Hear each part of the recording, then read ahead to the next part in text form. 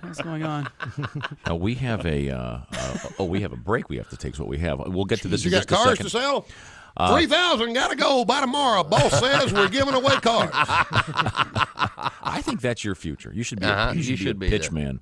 The new pitchman. I've done a few. I mean, one time I was up here, somebody had me doing I always get the really, interesting products. So if anybody wants me to pitch your product, just, fax Tom, because Tom, of course, will know which product it would be best for me to pitch.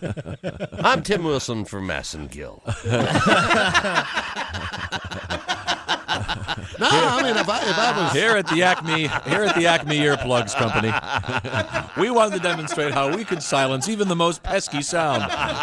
We've asked comedian Tim Wilson to talk about anything. Don't you feel like you want to kill yourself? Well, hey, let me explain something to you people. Yeah, here we go. Okay, Tom grew up in where? Ohio? Yes. Okay.